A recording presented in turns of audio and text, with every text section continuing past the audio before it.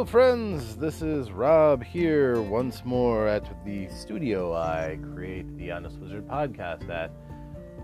And today, contemplating a number of things. Number one, this is bonus episode 30, which means I've hit the 300th episode of An Honest Wizard. So, yeah, we're closing in on a full year since I've started this thing.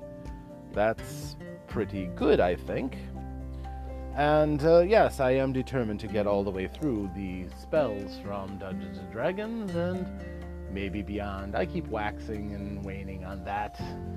Still not 100% certain because, honestly, I've committed to an awful lot of media that I make all the time, and sometimes it just kind of cuts into my day-to-day to too much of a degree.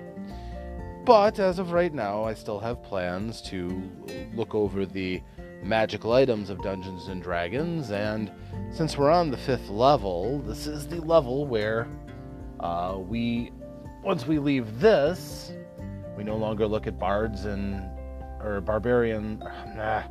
paladins and rangers, which is fine.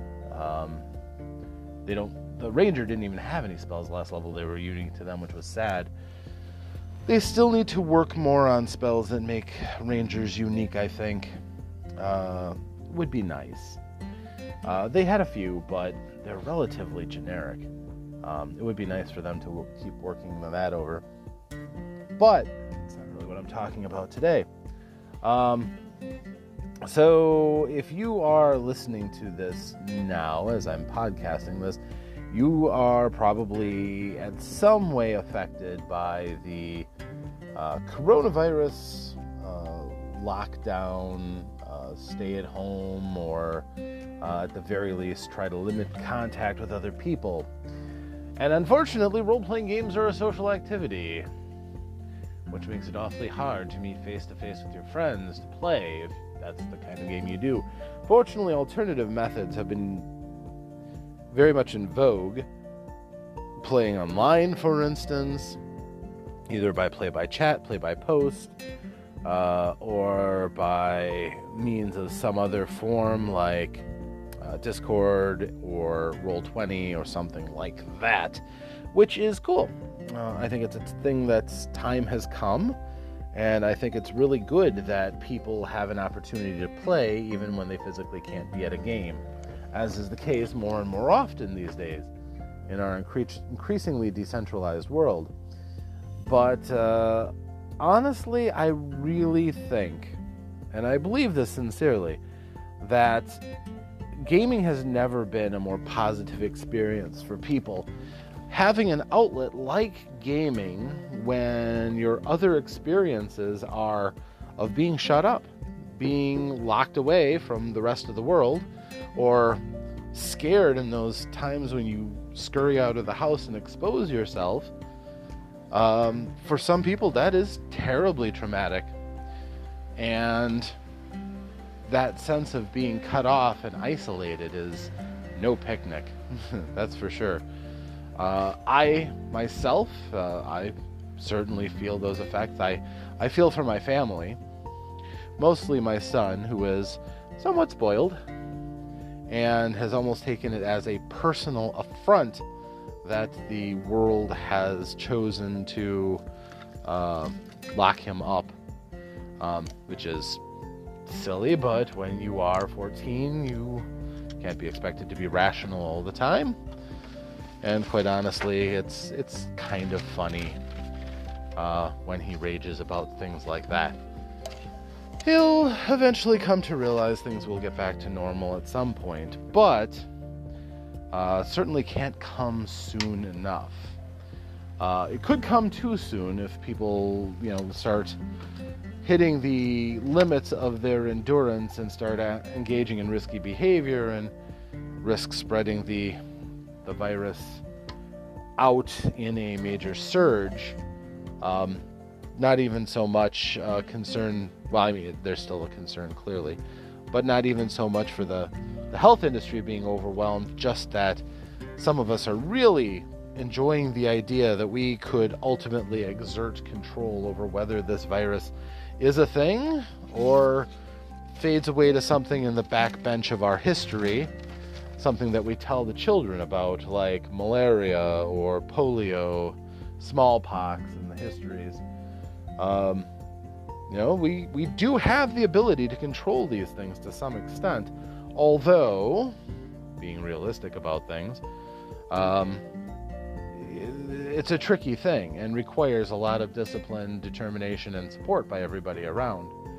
Which is why I would certainly urge anybody who hears this to be very responsible, to not give the virus a chance to get out any further, to do any more harm, or to even hang around a day or a week longer than is necessary. I know that we're hoping that there'll be some sort of a vaccine that will take care of it. We're pretty good at coming up with things like that. And our medical profession, if we'd only gotten the cooperation earlier on the existence of the thing, we might have moved closer to doing just that. That certainly would be nice, but we could be asking a lot of what ifs or wouldn't it be nice's. Doesn't get us any closer. So I'm just urging everybody to be responsible. However, again, this is a hobby in which you don't have to be face-to-face. So if you've never played online before, but you have a hankering to still play, by all means do that. My group has switched to playing on Roll20, and it's a fine platform. Is it as good? Will it ever replace us meeting face-to-face? I hope not. I really don't want at this point to change to an online-only group. But having that to supplement what we do makes us a better group and able to handle those disasters that come up instead of scrubbing a night, for instance, because of a blizzard up here in Wisconsin. What are the odds? Instead, I can say, unless people have been cut off from the internet because of truly catastrophic storms or anything like that, we can bring the game to Roll20, or at least bring some people into Roll20 who can't make it here physically. It's actually fairly exciting to me because I have lost game nights because we had no ability for some players to get here.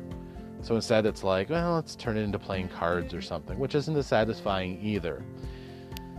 Now, that being said, currently I'm on the cusp of launching a new game. I have a superhero game that I'm ready to run, but I really wanted to run the Session Zero when I could see people face to face. And as of right now, that's just not going to happen. My next session that I run is tomorrow, which is the 9th of April. So instead what we're doing as a replacement game, we're playing 316 Carnage Amongst the Stars, which is a simple, very, very, very simple game involving just trying to rack up the biggest kill count amongst your group and trying to win by having a bigger gun that shoots and kills things faster. And if you do that, you win. And you get a chance to level up, and all the others get to pick after scraps from the person who is clearly the master of killing the aliens. It's a lighthearted game, kind of in the spirit of, I would say, Starship Troopers, where it's all about the kill count and everything.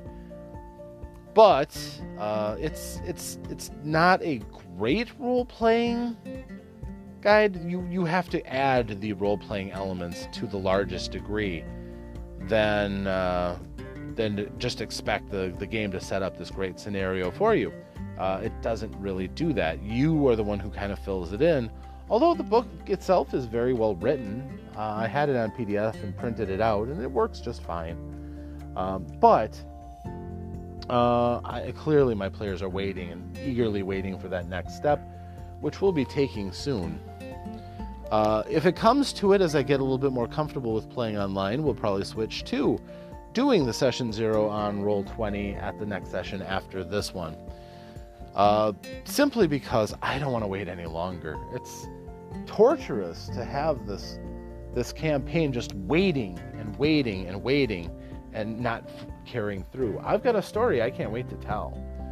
And I've got the characters for everybody are at least rolled, if not completely finalized, which we will do at the Session Zero.